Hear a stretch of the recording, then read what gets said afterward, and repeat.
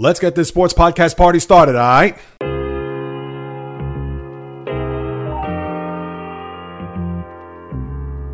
The J-Reels Podcast. Why don't you wait until July 1st to make an announcement? What a disgrace. He can rack up all these numbers in October, November, and December, but what really counts is let me see this in January. The sports rebel without a pause, delivering fast-paced, jam-packed sports talk like no other. Listen, I gotta call it as I see it. He is not a good player. I'm sick and tired of having to deal with the disappointment of this franchise. When does it stop? And yes, another winter that I can sleep in peace. Coming correct, directed in full effect. Let's get it. This is the J-Reels Podcast. Welcome aboard. Greetings, my good people. How are you? What is happening? What's going on? How's everybody doing out there? Everybody feeling good? Doing all right? Hearing some good news come over the weekend, which we'll get into in a matter of moments.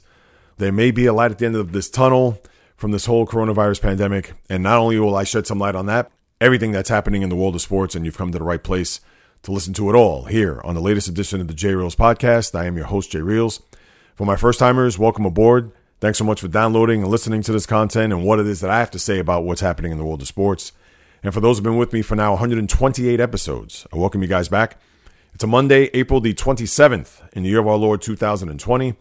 The J-Reels What's the Deal segment. What is on tap here over the course of the next 45 minutes to an hour is as follows.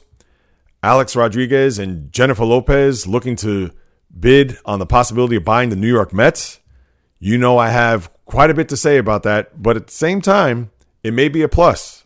Yes, I'm sure a lot of the Met fans and even the baseball fans that may be listening to this probably fell out of their chairs. Hopefully you didn't drive off the side of the road, but at the same time, there may be a potential silver lining in all this. That will be later on in the podcast. As far as the NBA is concerned, The Last Dance parts 3 and 4 last night, which I certainly can't get enough of.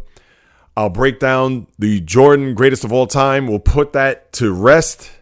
We understand that that's going to be all the focus now between now and when the end of this documentary, which will be in another 3 weeks. But you're hearing it resurface all the time. Jordan, LeBron, etc. Well, I'm going to put that all to rest later on as well. We'll get into the NFL draft, which finally ended. It seemed like it was forever, but that's generally how it is when you break it down over the course of 3 days. We could look forward to see what will take place with the NFL as far as any contingency plans, looking ahead to training camp and the regular season, which is the next step for these guys, considering no OTAs and any of those mini camps that will take place in June will be put on hold with everything that's happening in the world. And let me get right to that because in the last couple of days, especially here in the Northeast, Friday is a huge day as far as what to look forward to in the weeks to come in regards to this coronavirus pandemic, hopefully not necessarily coming to a halt, but slowing down in particular. And I read over the weekend that I believe on Saturday, the deaths and the toll that have taken place here, especially in New York City, that it's actually been at its lowest since March 31st. So maybe the curve is starting to flatten just a little bit. I get that you can't rush to judgment to think that we could run out to restaurants the second that they open, or bars, movie theaters, places like that. Despite if you live in Georgia, Florida, or some other places in the country which has reopened over the weekend, whether it comes to gyms, salons, places like that, even beaches when you're looking at Florida. We have to wait and see what the return is going to be in reference to this virus, because as of right now, despite the fact of them being guinea pigs, quote unquote, to see whether or not there's going to be any lasting effect or even immediate effect when it comes to this, it certainly remains to be seen. And we understand numbers could be skewed, and that goes across the board, not necessarily what's going to happen down there, but even more so as we look toward Friday, where the state officials will get together and make a decision on whether or not after May 15th, the stay-at-home lockdown can be lifted. Will certain businesses start to reopen? I'm sure they're paying close attention to what's happening in the South and other regions of the country as far as any type of cases or any new cases that may spike up because of these openings at the aforementioned places. But more importantly, here in this neck of the woods, Friday is a big day because our governor here and a lot of the state officials that are working with each other, whether it's New York, New Jersey, Connecticut, Pennsylvania, Rhode Island, etc., are all joining forces to see whether or not they could go ahead and slowly but surely reopen, whether it's New York City, the outer boroughs, some of the other places that are highly congested. And maybe we will finally get an answer as to the light being at the end of the tunnel, either being that much more closer, pretty much status quo, or even, God forbid, even further. But based on the numbers of what you've seen and read over the last 24 to 48 hours, it may be a possibility that things could be looking up, but we're still going to have to wait until Friday to get an official word on whether or not these stay-at-home orders will expire come the 15th, and hopefully there'll be a date as to when everything else will start to open. Now, we understand, big picture, as much as people want to get out to restaurants, bars, museums, movie theaters, all of those type of places where a lot of the public will congregate, I'm sure there's a majority of people knowing that there's not a vaccine, knowing that there aren't any therapeuticals, pharmaceuticals, etc., that I'm sure there are going to be people that are going to be hesitant wanting to go out to these places.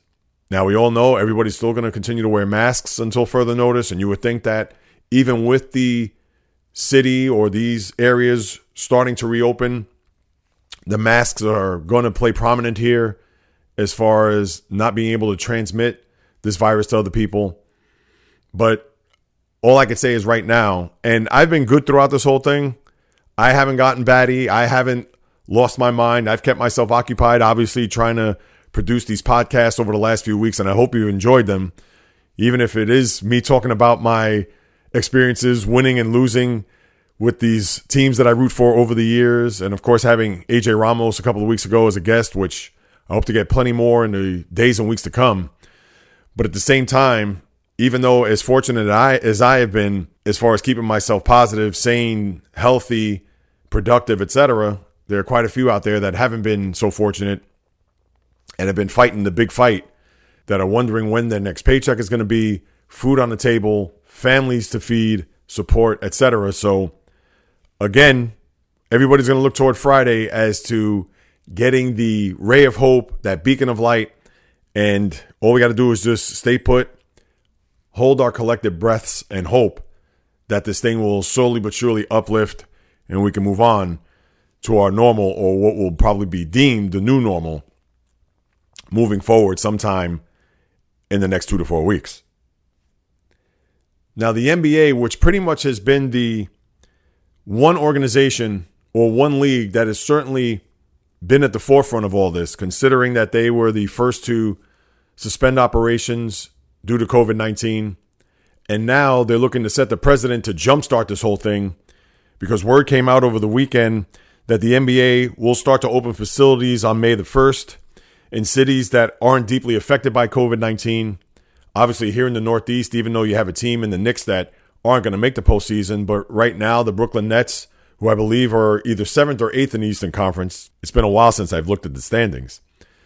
But as of today, they'll be in the playoffs. You would think that once the organization and the front office will certainly have their antennas up as to everything that I mentioned before, knowing that you're going to have cities probably in the South or even some out West, possibly even California, despite the fact that they've been under lockdown pretty much the same, if not longer, than we have here in the Northeast. But that certainly is a plus for the other leagues moving forward, because you would think that baseball, although they haven't made a decision as of yet, and then you have the NHL, who are looking to follow the footsteps of the NBA as they look to a June 1st restart of their season.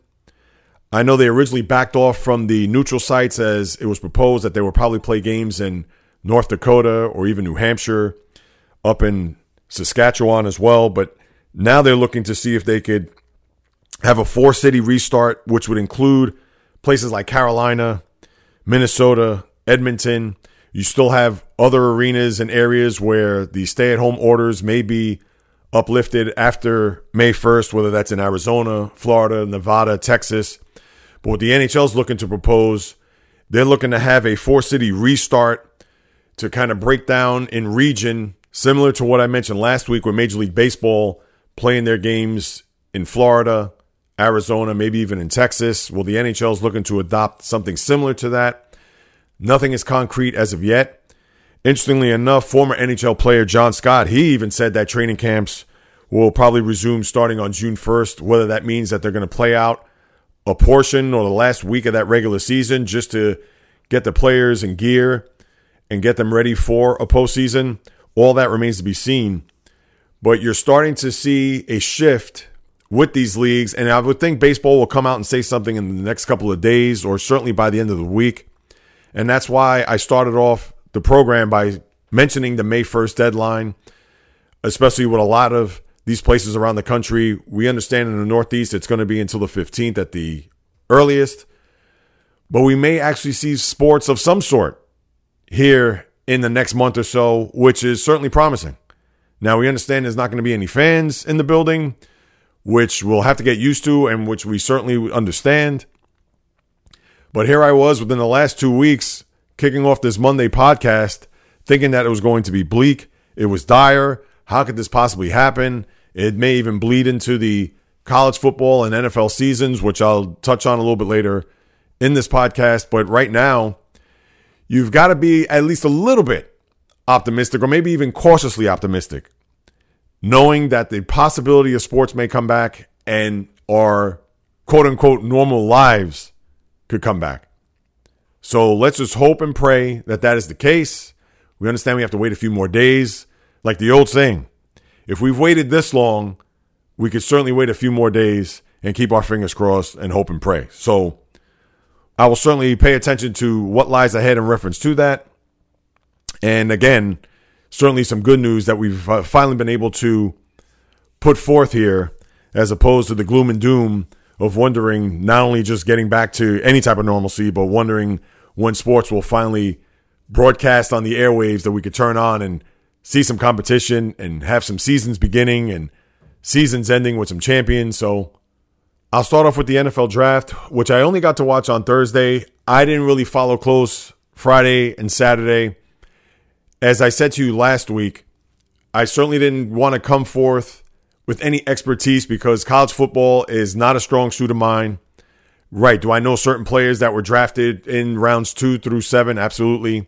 And if you didn't get to hear my recap of round 1, that was on my previous podcast, which I posted on Friday. But I'll do a little touch up on round 1 here in a little bit. But when you look at this draft, I understand it's easy to break down winners and losers. And in the past, I've never been a big fan of that. And I certainly won't get fully deep into it this time around. But the only reason why I bring it up is because even though I didn't pay attention in watching the draft and seeing what took place on TV, ESPN, ABC, NFL Network, wherever you watched it, but because there isn't anything else to watch or anything to really follow, one of the takeaways that I got from this weekend, as far as the teams are concerned, and I'll start off with the winners, I thought the Bengals did well. And to me, the one team that really made out are the Baltimore Ravens, which is tough for me to admit because I cannot stand them as far as I could throw them. But when you have a second-round pick that they drafted, J.K. Dobbins, the running back out of Ohio State, who certainly looks like he's going to be a really good player, and of course got to watch him last year, especially on the big stage there during the college football playoff. But then when you have 4 third-round picks, as they had, and they pretty much shored up their defense, bringing in another inside linebacker who they originally drafted, Patrick Queen. But they also got the kid from Ohio State, Malik Harrison, who, for all intents and purposes, looks like he's going to be pushing Patrick Queen, although Queen is going to get every opportunity to be the starter for the Raven defense in this 2020 season, if there is going to be one. But you got to like what the Ravens have done. They certainly have shored up their defense and have put forth a couple other players to back up Mark Ingram in particular as far as the running back position is concerned. And they have a pretty deep running back roster as it is when they have guys like Gus Edwards, who's a bruising back who got some big yards there last year, and Ingram, who's been in the league for a long time, you would think will be the heir apparent when you have a guy like J.K. Dobbins. You also look at what the Giants did, bringing in, now of course you could argue that, and it's be interesting from a Giant perspective, when they drafted the tackle out of Georgia and then the Jets 11 picks later get the behemoth from Louisville and Mekhi Becton. That's something that will probably be debated here for the next decade or so. But not only that, but the Giants also drafted a safety in Xavier McKinney, who comes from the program, as everybody knows, the football factory at Alabama. But the Giants did some very good things here in the draft, as well as the Cowboys with CeeDee Lamb, as I talked about a few days ago. Him falling into their laps at number 17 to complement Amari Cooper, Ezekiel Elliott, Michael Gallup. So their offense looks like they're going to be loaded going into the season as well. And as far as the losers, the biggest one of all, everybody's going to look at, and pretty much they have the bullseye moving forward, is the Green Bay Packers. We all know that they drafted Jordan Love, the kid out of Utah State, with their pick, which they actually moved up a few spots to draft, knowing that they needed help as far as a wide receiver is concerned, or even a tight end, to try to get these final few years of Aaron Rodgers, who will be on the contract for the next 3 years, to get him back to a Super Bowl. And by drafting Love, although I thought it was pretty smart, and I'll explain that in a second, but what they did in the rounds after that certainly didn't make anybody in Green Bay a believer to think that whatever they did to try to bolster this offense certainly left them a lot to be desired. If you're a Packer fan, and I'm sure if you're Aaron Rodgers, who did the right thing, he congratulated Love. I believe he reached out to him, told him he's going to be part of the team. And you also got to remember that when Rodgers was drafted, Brett Favre certainly wasn't warm and fuzzy to a one whippersnapper coming out of University of Cal. So obviously he's not looking to pay it forward in that regard, at least as of right now. But I'm sure deep down in the heart and soul of number 12 on the Green Bay Packers, I'm sure he has to be stewing, knowing that there were not any reinforcements coming through the draft as far as offensive talent is concerned. And that's going to be a lot of the talk here when it comes to the downside or the bad side of the draft, because a few days ago when I recapped that first round, and that was the story. I know Tua going in was a big story, and we all know he got drafted number 5 overall to the Miami Dolphins. But when the Packers did not get another weapon to complement Aaron Rodgers, whether your name is T. Higgins, whether your name is Chase Claypool, or some of the other wide receivers or running backs that were taken afterwards in the draft, even a guy like Michael Pittman Jr., who went to Indianapolis, and also Indianapolis had traded up to get Jonathan Taylor, the running back out of Wisconsin. Now, granted, they have Aaron Jones in the mix, but you want to do whatever it is that you can to get these final few years out of Aaron Rodgers, to get him back to the promised land, to lift up another trophy there in Titletown, USA, known as Green Bay, Wisconsin. Now, the thing is, I wasn't truly opposed to this pick.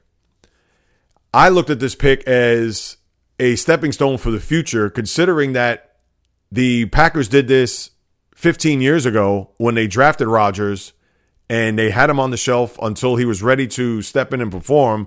And we know he's going into Canton with the gold jacket and roller skates. And I understand it was a different regime. I believe Ted Thompson was the GM at that time, where now you have Bob Gutekunst, who's doing all the decision-making there in Green Bay. But the reason why I wasn't opposed to it was, we know quarterbacks do not grow on trees, and I'm not making Jordan Love out to be Joe Montana. And we understand that there are some pluses there, but there's also a lot of minuses when it comes to his game, whether it's the competition, whether it's him not having a full complement of an offensive program, meaning that he didn't have a ton of wide receivers or running backs or people that will complement his play, similar to what Daniel Jones experienced coming out of Duke last year. But the reason why I was for that pick is as simple as this.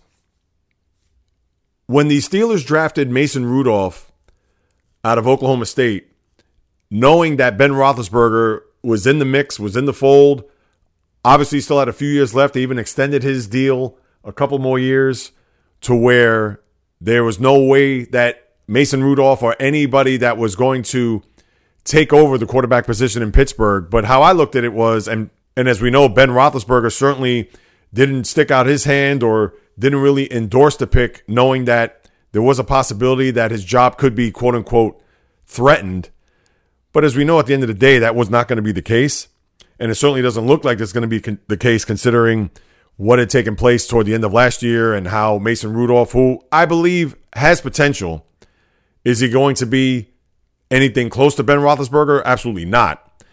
But at the same time, it doesn't look like he's going to be a guy that you're just going to throw on the scrap heap and say, oh, he's not even worth trying to develop, or certainly worth trying to see if he could become a part of the future, or even the guy that's going to replace Ben Roethlisberger when his time comes.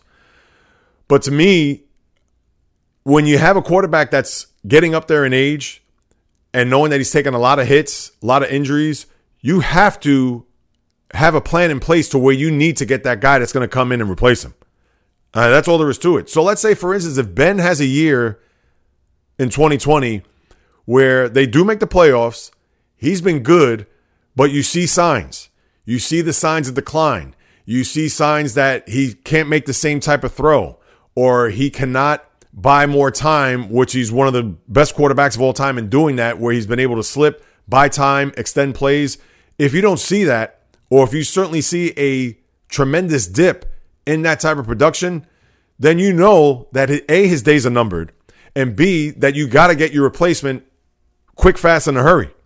Because as a lifelong Steeler fan, and I have to throw this in there, and I've said it before and I'll say it one last time, when Terry Bradshaw in his final game, which was at Shea Stadium, the old Shea Stadium, from 1983 to pretty much 2004, when Ben Roethlisberger was chosen as the number 1 pick, number 11 overall by the Steelers, all those quarterbacks in between certainly weren't able to cut the mustard.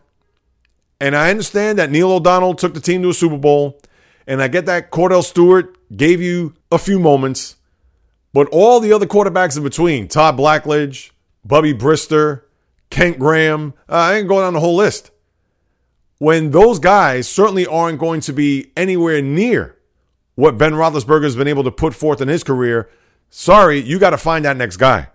And it may have been a little bit premature for Green Bay to do this, considering that Rodgers still has 3 more years on his contract. But we also get that these quarterbacks do not grow on trees. And one more time, I'm not saying that Jordan Love is the answer. I'm not saying that Jordan Love is going to be Tom Brady. But at the same time, who is going to be that guy that's going to be the heir apparent to once Aaron Rodgers finally leaves town, whether it's upon his own volition by retirement or whether the team happens to release him? Who knows? I mean, we've seen it time and time again. And I just talked about Joe Montana. Obviously, Tom Brady, he's in Tampa now. Everybody thought he would end up being a lifelong Patriot, and pretty much he has been for 20 years. But we all know his career's not going to end in Foxborough. So that's why I didn't kill the pick. Because I know as a fan, based on my own experiences, sometimes you got to try to find that guy. Now, whether Jordan Love is that guy, who knows? Maybe they could have waited till next year or another year after that. But it is tough sledding when you're trying to find anything close to a franchise quarterback. And all that Green Bay, I think, was doing at this point was hoping to get some insurance early on to say, hey, this is the guy that they fell in love with. This is the guy they feel that they can develop, and hope that they could find a guy that's anywhere near, and God willing for them, close to being anything what Aaron Rodgers has been throughout his tenure in Green Bay. That's why I didn't kill the pick. But you can understand why you can, considering that they didn't really do anything from picks 2 through 7 to bring anybody of any ilk to complement that offense and hopefully give Aaron Rodgers another shot. Now, they made it to an NFC Championship game this past year. We understand that, but the competition is going to get stiffer. We know the improvements that a lot of the other teams in the NFC have made. So we just have to see how it all is going to shake down once we get the season up and running. As I go through some of these transactions from the other day and some of the surprises, I know last week I mentioned Jalen Hurts was going to be a guy that I felt would be a sleeper. Now, again, he's not your conventional sleeper, where it's a guy that went to a small school or played in a small program and shot up the charts to the point where this is a guy that we're going to have to keep an eye on moving forward and see what type of progressions he's going to make in the league, considering that he pretty much was under everybody's radar until he got to draft day. So Jalen Hurts, who goes to Philly, and Carson Wentz extended his hand to welcome Jalen Hurts aboard. I know a lot of people probably thought, why would they draft him in the second round, considering they have Wentz in the fold? But as we all know, Wentz's injury history and having Nate Sudfeld, not to knock on the kid, but he hasn't had a lot of snaps in the league. Maybe they felt as if by bringing in Hurts will certainly be a little competition for the number 2 backup position on the team, which would certainly benefit all parties involved, even Carson Wentz to a certain degree. Now, we understand it's his job, but who knows? If Wentz gets an injury there early in the preseason and Hurts comes in and starts doing the job, not to say you're going to cut Wentz right away, but you may have another quarterback controversy in Philadelphia. We all know he's making over $100 million. That's the amount of money guaranteed. But bringing in Hurts, I thought, was a smart decision by them because we don't know what's going to happen here with Wentz. Now, granted, he did play pretty much the whole year last year. So all they did here with this pick, I believe, was cover their rear ends. Now, you had the Carolina Panthers draft nothing but defense, which was highlighted by their first-round pick, Derek Brown, the defensive tackle from Auburn. Let's see if that bodes well for a Panther team that couldn't stop anybody last year and will certainly be an upgrade to try to complement that offense under Matt Rule. I didn't bring this up last week, but they signed Christian McCaffrey to the richest contract in NFL history in regards to a running back is concerned, with him being the main cog in that Panther offense. The Redskins finally traded Trent Williams to San Francisco as Joe Staley, their longtime left tackle, retires. So Williams will certainly fill in his spot. And considering he had a year off and he's 31 years of age, I'm sure he'll be reinvigorated and ready to go come training camp if there is a training camp. So that was a good move by San Francisco. And they made a bunch of moves when you think about it. Whether it was the trade to the Colts, sending DeForest Buckner for the number 1 pick, and then they drafted a kid Kinlaw to pretty much take the place of Buckner in that defensive line. They also traded Matt Breida to the Dolphins, as well as the wide receiver Marquise Goodwin to Philadelphia. So they certainly were wheeling and dealing to do whatever it is they can to fortify their team after being that close to winning a Super Bowl this past year. Other notables, Jake Fromm goes to the Bills in the 5th round.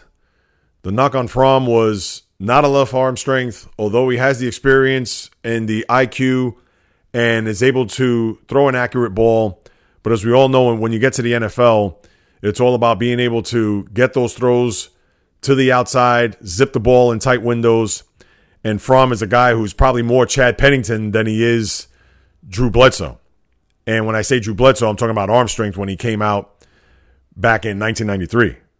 So I'm not trying to compare Drew Bledsoe to Jake Fromm by any stretch, but if for those who go back that far, when Bledsoe first came to the league, he had a rifle arm.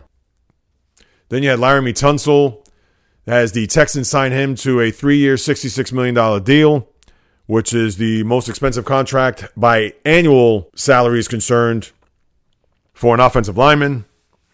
Taysom Hill resigns for 2 years of $21 million, 16 of it guaranteed, and there were a lot of rumblings over the weekend that the Saints may offer a contract to a one Jameis Winston, which makes you think whether or not if Taysom Hill, is he going to be the guy? Now, granted, it's only 2 years, but a lot of people thought that Taysom Hill would be the guy to take over once Drew Brees finally retires. And we all know Drew Brees re-up for 2 years and is going to go off to be an analyst at NBC once it's all said and done. But who knows if a contract's going to be put forth for him. Now, we know Taysom Hill is more of a hybrid type guy. He's pretty much in their third down packages. Yes, he does have a strong arm, but he's very versatile. He's not a guy that I guess you could build an offense around. Maybe if you're Sean Payton, you can, but who knows? Whether Jameis does come in remains to be seen. But that I thought was pretty fascinating, knowing that they have signed Taysom Hill to that deal. And granted, it's only 2 years, but knowing that they were flirting with the idea of bringing in Jameis Winston. And if that happens, then I guess that's just a triple threat for the team. But we would think that if Brees is going to be healthy for a whole year, Jameis Winston's certainly going to be carrying the clipboard for 16 games or however many games are going to be played in the NFL regular season this year. Also, Thaddeus Moss was signed by the Redskins as a tight end. He, the son of Randy Moss, the Hall of Famer who predominantly played his games in Minnesota, though he bounced around New England, Oakland, etc. So we'll get to see him perform down in the nation's capital. I touched on the Gronk trade in the previous podcast, and I'll just say it real quick. Gronkowski, 4th-round pick from Tampa, goes to New England while he goes down there. Now, he's certainly going to have to get his body right after a year off and all the shenanigans of the off-the-field stuff that he's been doing, WrestleMania and other appearances, New Year's Eve. I think he was doing, Ryan Seacrest or whatever.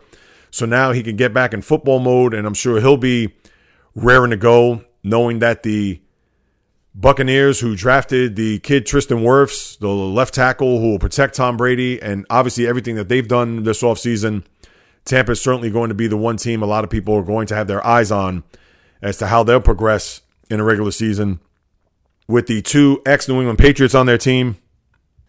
And New England did not draft a quarterback, which a lot of people would think to believe that Jarrett Stidham will be the quarterback under center to start off your 2020 season. Bill Belichick, on his own admission, said that wasn't the plan, or that wasn't the intention to not draft a quarterback because Stidham is going to be entrenched in that position. But with Belichick, you never know. If the market comes back to him and Cam Newton is still there, I'm sure that Bill's going to reach out to him and his representatives to see whether or not he would come to New England or where his head is at, obviously for the cheapest price possible. And I wouldn't be surprised if that comes up the pike, considering Miami has their quarterback, even the LA Chargers, with them drafting Justin Herbert. And pretty much Cam right now is a guy that's looking for a team. And you would think at this stage of his career, he's made a ton of money, won an MVP, made it to a Super Bowl, that his best chance to probably get back would be to reach out to Bill Belichick and see whether or not that they can get a feeler on him to come in at the right price. And it would be a smart move on their part. Now, I don't know if Belichick would want to have a guy like Newton on his team, considering the injuries that he's had over the last couple of years. Maybe there'll be something incentive-laden, and I'm not saying this because I have any inside information, but just thinking of a right fit with a guy who certainly has a lot of experience in the league and know what it's like to lead a team to a Super Bowl. And who knows if Belichick will look at that and try to get lightning in a bottle for 1 year by having Cam Newton be a part of the team to see if they could bring him back to a Super Bowl with a quarterback other than Tom Brady taking charge. So now the NFL will stay quiet. And even with all the news that I mentioned earlier, you wonder what the NFL, who has been unaffected throughout all this and pretty much been bulletproof, you wonder if they're going to come out from this unscathed, knowing that if there's going to be plans in place with the other leagues, like I mentioned earlier, either restarting or starting up here. And then as we get into the summer months, going into the fall, and obviously we have the possibility of this thing rearing its ugly head, maybe in the fall. And who knows what's going to happen there as far as any type of treatments. But could you imagine if the NFL, throughout this whole scenario over the last 6 to 8 weeks, could be the one sports league out of all of them? I guess anything short of rugby and cricket. And I'm sure that those two sports have been affected. It's amazing to think that this sport certainly could look at this and they won't even have to dust off a shoulder, let alone pick themselves off the floor. You can't make it up.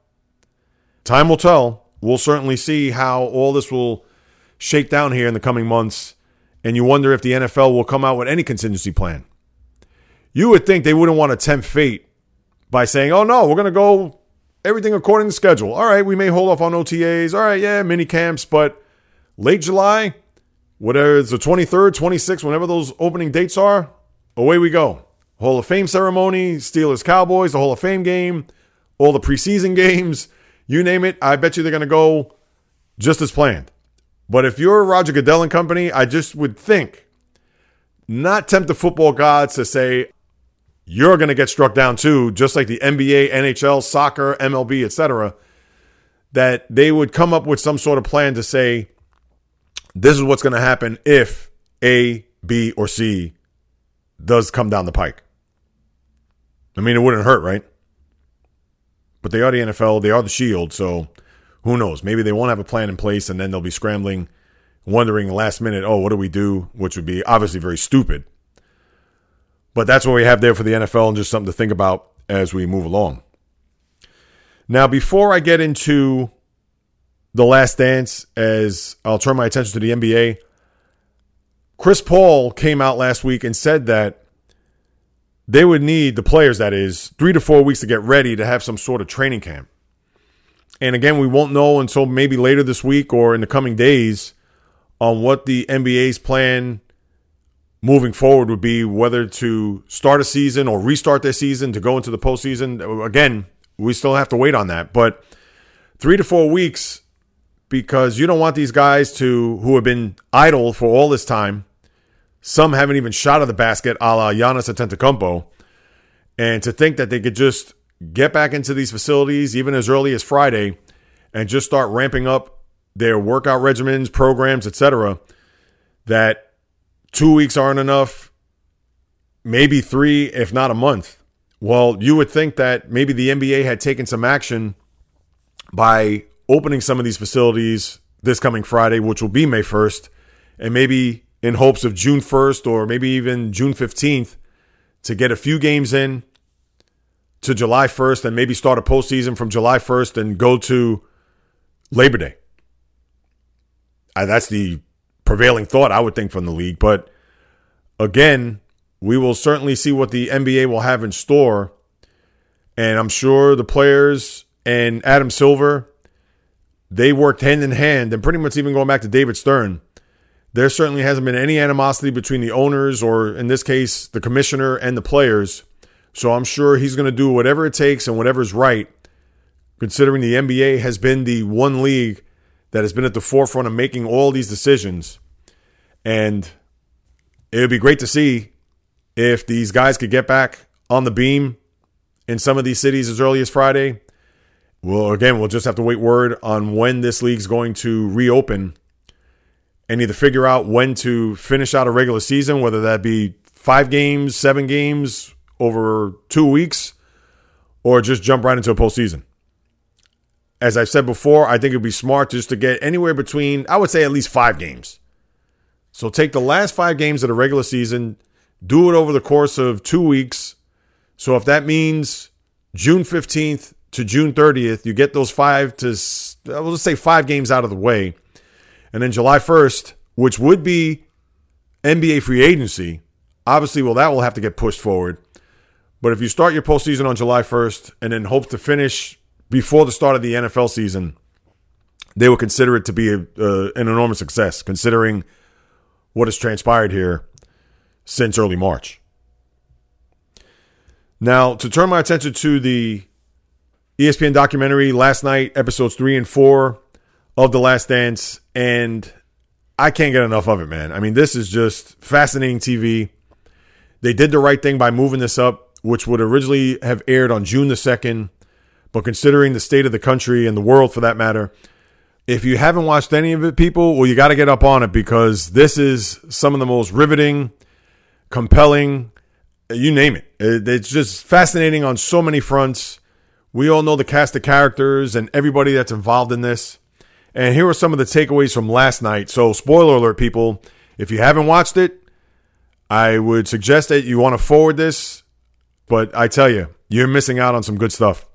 This is content that, to think, 22 years later, still resonates with the sports fan, especially someone like myself who's witnessed those teams. But even if you're a guy who doesn't watch basketball or doesn't follow the Bulls or not a big Bulls fan, you still have to marvel at one of the more iconic sports figures that this country's ever produced, in one Michael Jordan. And I'll get to him in a second. But as far as the takeaways are concerned, it was interesting to hear how Jordan was glowing about Doug Collins. Collins was a guy who became coach after they dismissed Stan Albeck after the 85-86 season. And Collins was a guy that was just like Jordan, competitive, fiery, and they got along pretty much from the start. And what was interesting, too, is that as you watched last night and you got a chance to see Jerry Krause, the GM of the Bulls at that time, when they brought in Tex Winter, and Winter was an offensive mind, of course, the architect of the triangle offense, which is people here in New York, they were just sick and tired of when Phil Jackson came here as the president of basketball operations and Carmelo and instituting that. And we all know how that became a colossal failure here for the Knicks over the last few years. But going back, once Tex Winter became a part of the triangle offense, and even during that time when the Bulls and the Pistons were going at it, obviously everything went through Michael Jordan. But there was a guy that was on that bench as an assistant coach who came up the ranks and went to various places. I didn't realize that Phil Jackson started his coaching career in Puerto Rico. And then I know about his CBA exploits going up to Albany and then getting an opportunity to be an assistant on the Bulls staff. But even Doug Collins being interviewed, and he knew that the writing was on the wall. Knowing that everything that Phil absorbed from Tex and what he was able to do not only in his stints in PR, but also in Albany, and more importantly, under the tutelage of Red Holtzman, the coach of those Knick teams, the championship teams of the early 70s, it was just a matter of time before Phil Jackson were to become the coach of the Bulls. Let's face it, Doug Collins should have been the coach of that team after that 89 season. Now, they took the Pistons to 6 games. They were up 2-1 in the 89 Eastern Conference Finals. He continued to build that team as they were on the come up there in the Eastern Conference, knowing that they were getting that much closer to trying to dethrone the Pistons, who at that time were the team to beat there after the Celtics had run roughshod over the Eastern Conference there in the mid-'80s. And once Phil Jackson became part of the mix, we all know pretty much the team took off from there, despite losing in 90 and the Scotty migraine game in which they lost. And that's one of the things that hadn't been brought up yet, and I guess they got to wait a little bit further in the documentary. But do you know Michael Jordan played in 2 Game 7s in his career? 2. Now, the one we witnessed last night where he lost in Detroit, and then later on, which was Game 7 at home in the 98 Eastern Conference Final against the Indiana Pacers. So when you think of Jordan's career and you wonder how many Game 7s he's been in, to think that he's only been in 2 just explains part of his greatness, which I'll get to in a matter of moments. But you had a lot of other things here that you witnessed last night, which were just, again, a lot of it this I knew. Some of this stuff was just as riveting as it can be. Now, when you saw the battles between the Pistons and the Bulls, especially when you got to the 91 season and what the Bulls did to them in the conference finals when they swept them, and you see Isaiah walking off the court as well as Lambeer and the rest of the team without a handshake, and just to get Jordan's reaction was worth the price of admission. Just to see him and his reaction to Isaiah, his hatred for the bad boys teams, to this day that it still irks him. And then it also makes you think on a sidebar note, the respect factor when you think of the Dream Team. And a lot of people thought that Michael Jordan was at the helm of the freeze out of Isaiah Thomas not making the Dream Team. And as we all know, Isaiah should have been a part of that team. Isaiah is one of the all-time great point guards to ever play. So for him not to make it is an injustice, but we understand why. And even though Jordan and company didn't think there was a freeze out or certainly had no influence on Isaiah Thomas being on that team, but you would think that a lot of this hatred may have stemmed from what took place there in those closing seconds at the Palace at Auburn Hills, and something that still burns in Michael Jordan's soul to this day. And I loved it. I mean, how could you not? Now, I get that Isaiah came back and said that, well, when the Celtics in 88, when Bird walked off the court, and even as Kevin McHale was walking off the court where Isaiah got his attention and they had that big handshake there at center court in the old Pontiac Silverdome, he said, well, that was done to us, so we were only doing what was done to us.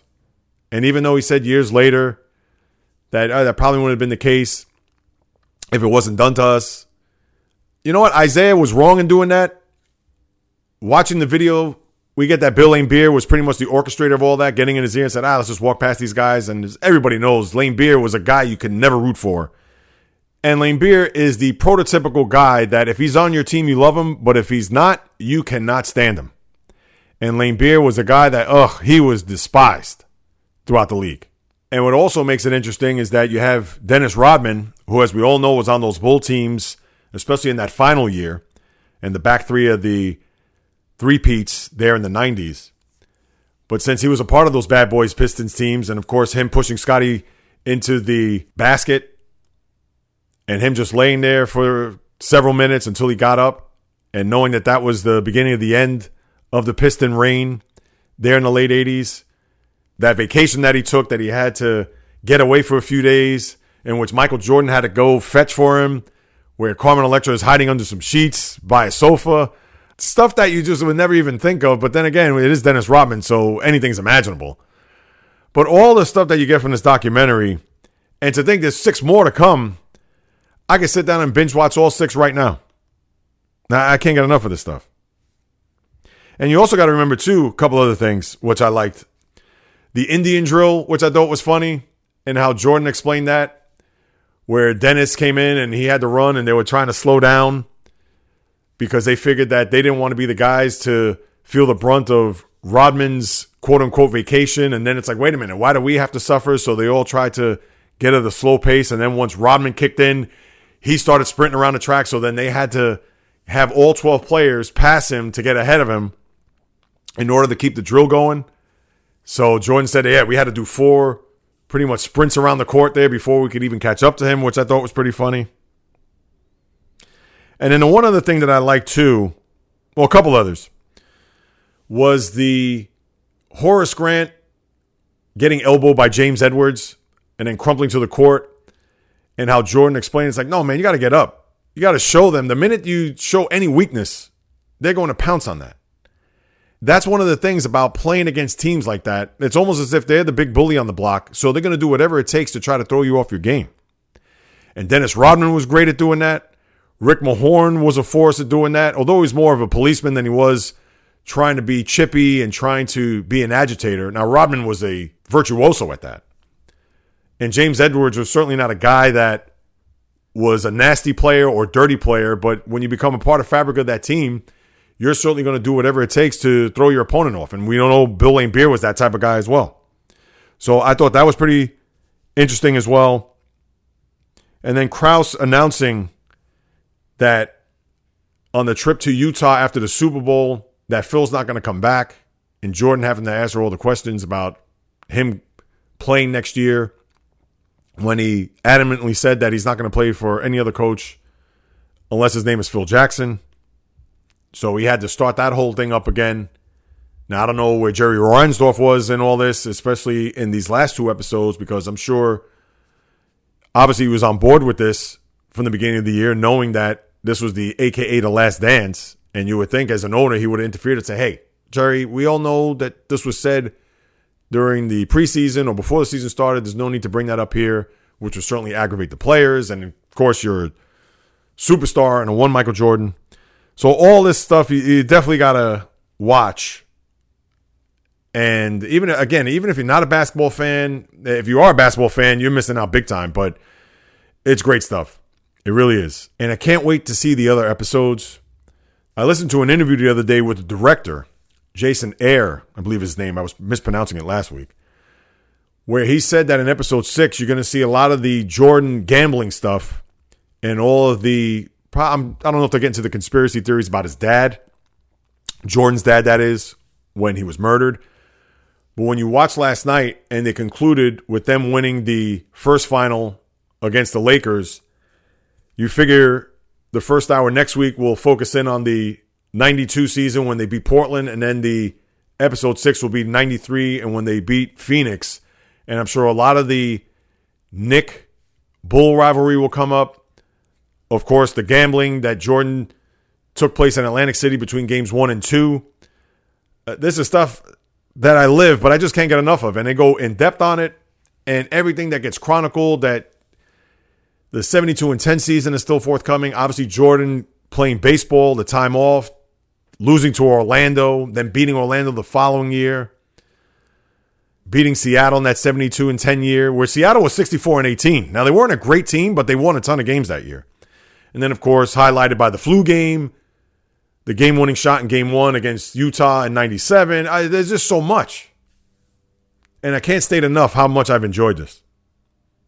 Makes you wonder if they're going to do many more of these things. And now that I think about it, been reported in the last couple of days that Kobe Bryant documented his final season in 2015, 2016 with a video camera crew. And who knows what's going to happen with that. It's unclear as to when that's going to be edited or even aired. But it's just something that's been put out there. And I know a lot of people are going to wait to see when that's going to be released. But I'm sure that's not going to be for a few years down the road. But just to throw that in there as well. Let's put to rest here the Jordan greatest of all time, especially when it comes to the discussion with LeBron James or even Kobe Bryant for that matter. And Kobe, we all know he's a Jordan light. People who are, let's say, 35 and younger who think Kobe's just as good as Jordan, if not better, because he scored more points than Jordan. Or, wow, he had one less NBA title, but he had the ferocity and the will and everything. Well, where do you think he got it from, number one? And number two, Kobe wilted in big spots throughout his career. I won't even go back to the air balls in Utah. He was 18 years old. All right, we get that. But what happened in the Celtics series in 2008, especially in an elimination game, Game 6 in Boston, and I get that he was going into a hornet's nest, but he walked out of there a 39-point loser in a Game 6. All those years there, after Shaq and before the 2008 season when they made it back to a final, how he played on those teams. And, right, he put up great numbers and he was still a great player, but his teams did nothing. And then that final season where the team won 17 games, and I get that there was a bad team. Those glory years of 2008 to 2010 were long gone, where they made 3 straight finals. But Jordan never had moments like that. In fact, it was surprising to see Jordan in the series against Cleveland, 89, where he made the shot over Elo in Game 4, where he missed those free throws in regulation and they lost in overtime. So you looked at that like, whoa, Jordan was human. But the thing is, that was before he won his titles. Because pretty much from 91 on, he was infallible. But to talk about the whole LeBron-Jordan debate, it's senseless because they are two different players. And the only reason why Jordan is the greatest of all time, and as I've said in the past, he's the greatest I've ever seen. And for those who've been around longer than I have, they could argue that maybe Oscar Robertson, obviously Kareem Abdul-Jabbar, which I did get to see most of his career. Now, more back nine than front nine, of course. Wilt, Russell, we get all the all-time greats. But the reason why Jordan, to me, is the greatest, forget about the 6 for 6 in NBA Finals, 6 MVP trophies. We know all the accolades, but the will, we get all that. But as I said earlier, he played in 2 Game 7s. One was early in his career, one was late, and the one that was late was in that final season of 97-98. He never wilted in a big spot. And not only that, he always came through in the clutch. He never came up small. Now, I'm sure we may see a moment or two here over the course of the next 6 episodes that maybe he did fall short, but think about it. He already won his first title, and pretty much after that, now, of course, they're going to look at the 1 year when he came back after baseball where they lost to Orlando.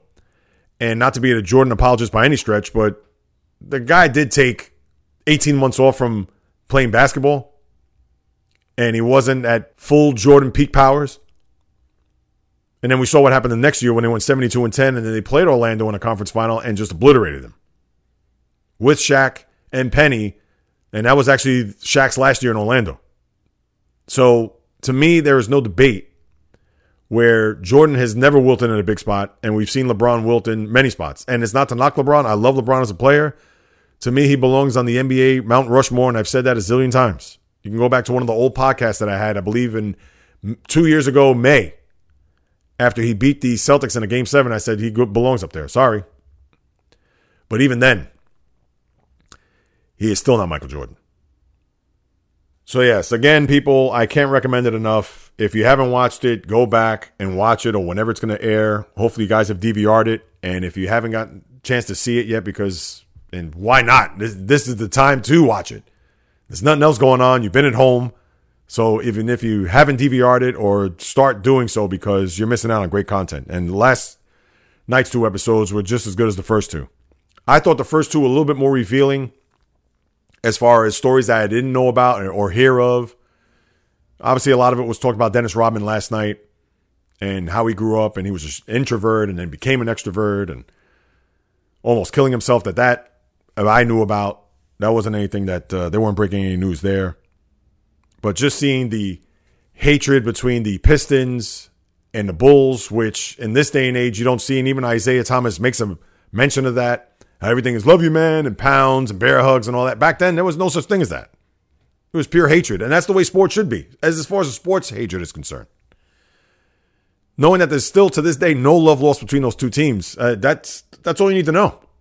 And to me, that's the beauty of sports.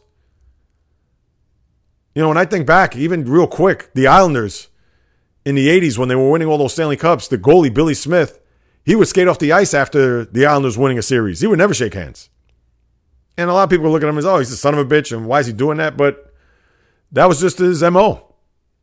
He's like, hey, we beat you guys. We don't need to shake hands with you.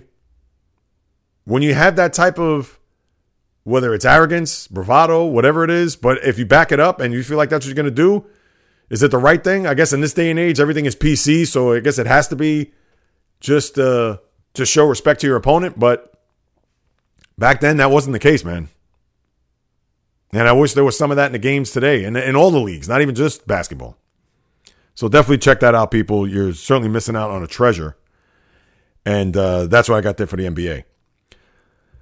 All right, real quick, let me turn my attention to baseball. And I know a lot of Met fans right now are probably wondering, maybe even worrying, that why in the hell would Alex Rodriguez and Jennifer Lopez pursue an interest in buying the Mets? Two things about this, people. One good and one, I'm not going to say bad, but not as bad as you think. I'll start with that. When I say they're not as bad as you think, is because even if they're going to put some money in the pot, so to speak, they still need a billionaire. That's right, not millionaire, a billionaire to back up the truck to be able to take over, hopefully, the Wilpons, Saul Katz, etc., and get them out of here so we could bring in who that new ownership will be. Now, even with whatever money that Jennifer Lopez and Alex Rodriguez has, it's still not going to be enough to buy this team. As we all know, these teams are worth a fortune. And not only that, but with the network on top of it, and if they're smart, they'll also try to get the network as well. Chances are the worth of that team will probably be estimated somewhere between $4 to $5 billion. Now, again, that's the team and the network, because that means you have all the rights, you have everything. So if you're A-Rod and J-Lo, you're not going in this thinking that, oh, well, hey, we're going to walk out of here as the sole owners of this team. No. That means that you have stake in the team, but you need a guy that has the big bucks. All you got to do is just look down in Miami with Derek Jeter and I believe Bruce Sherman. Bruce Sherman is the billionaire. He's the guy that has the funds. Not to say that Jeter was on Skid Row by any stretch, but at the same time, Jeter, which has been reported that he's put $25 million of his own money into the Marlins, but he's not the focus of that team. He's not the main guy. He's the main guy as far as being the CEO, yeah, but as far as signing the checks for the players, the personnel, scouts, etc., that's Mr. Sherman. So even if A-Rod and J-Lo throw their hat in the ring, they need a Mr. Sherman to be on board to buy this team. So that's what I mean. It's not as bad as you think. So before people start getting all crazy, thinking that, oh, A-Rod's a Yankee, steroid head, blah, blah, blah, J-Lo, what does she know about baseball? They're not going to be able to get the Mets. Well, of course they're not going to be able to buy the Mets, but they're going to need people involved. So before you think that they're going to be the sole owners of this team, that is not going to be the case. But now the good thing is, if they somehow get that billionaire, whomever that may be, to go along with the likes of Rodriguez and Lopez, guess what? That means the Wilpons will be gone. No Wilpons. No coupons. No mistrust. No aggravation. No wondering. Nothing. All that will be out the window. So I don't care if Mickey Mouse is going to be the owner of the Mets. Bring him in. I'm sure he'll do a little bit better than what Fred and Jeff have done over the last 20 some odd years. Don't you think? Get them all out of here. Bring in whomever. I don't care. Kermit the Frog, Miss Piggy, you name it. If they can go ahead and sign their names on the dotted line to bring in free agents or to do the right thing for this organization, to put a winning product out there year in and year out, just like the other team across the river does in the South Bronx, then I'm all for it. So that's why the Met fans should rejoice a little bit, thinking that if we get it, A-Rod is not a fan favorite for a lot of people out there, whether you like baseball, love it, Met fan, not a Met fan, etc. And J-Lo, same deal. But hey, if they're going to come in and save the day and bring in another person to go ahead and buy this team, oh my God, please. Where is this guy? Let's get it all together. Let's sign on the dotted line and get the Wilpons out. Case closed. As far as the Red Sox are concerned, am I surprised that the punishment wasn't as big as it should have been? Not really. All they get is stripped of a second-round pick. Cora, who's already suspended. But to me, why is it that they have to use one of their staff, I guess one of the video equipment guys, as they suspended him without pay to the end of this year? Why would they even think about doing that? I mean, to me, that's just useless. It's like Deflategate when they suspended those ball boys for being a part of the whole Deflategate theme. And as we all saw what happened, Tom Brady did get 4 games suspended the following year. To get that guy to be the poster child for the Red Sox as far as this 2018 sign stealing scandal is concerned, right, does he get a slap on the wrist? We get that. But it's almost as if he is the one that takes the bullet for the rest of the organization. I understand they have to take him out to task, but geez, to kind of make him out to be the martyr for all this, it just didn't sit right with me. And Ron Renneke is now your full-time manager. So even if there were thoughts about Cora coming back next year, that's not going to be the case unless Renneke just has a god-awful year.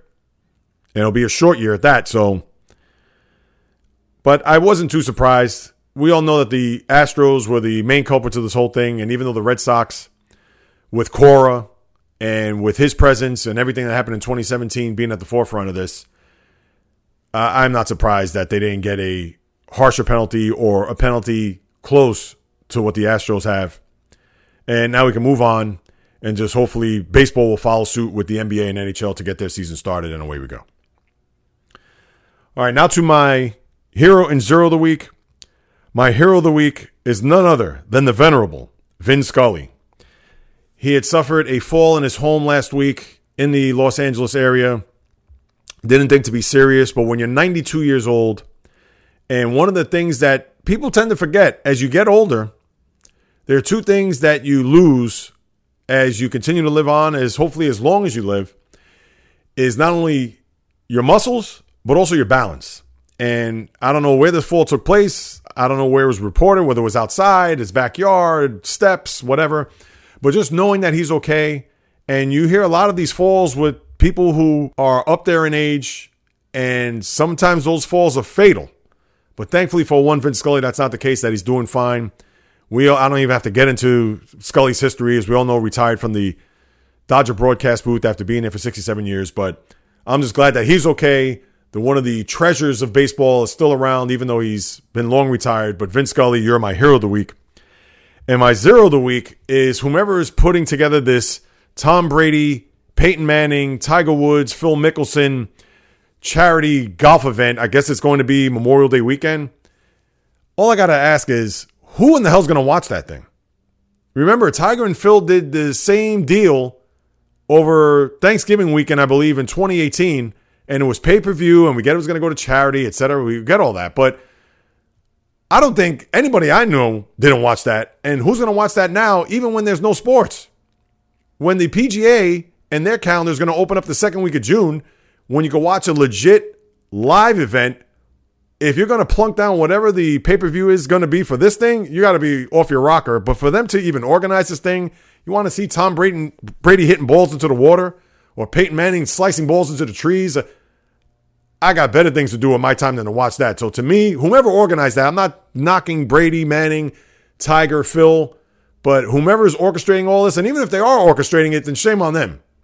Unless they're putting forth their money and the event's free on TV, and even then I still wouldn't watch it. But the bottom line is, they are my zeros of the week, or whomever put that thing together. So that will do it, people.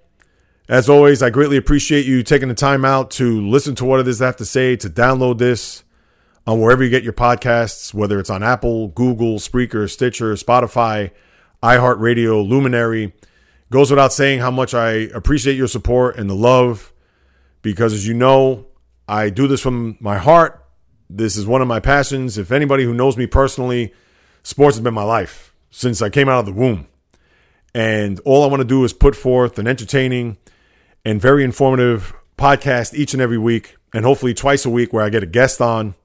But in order for me to do that, this is where I need your help.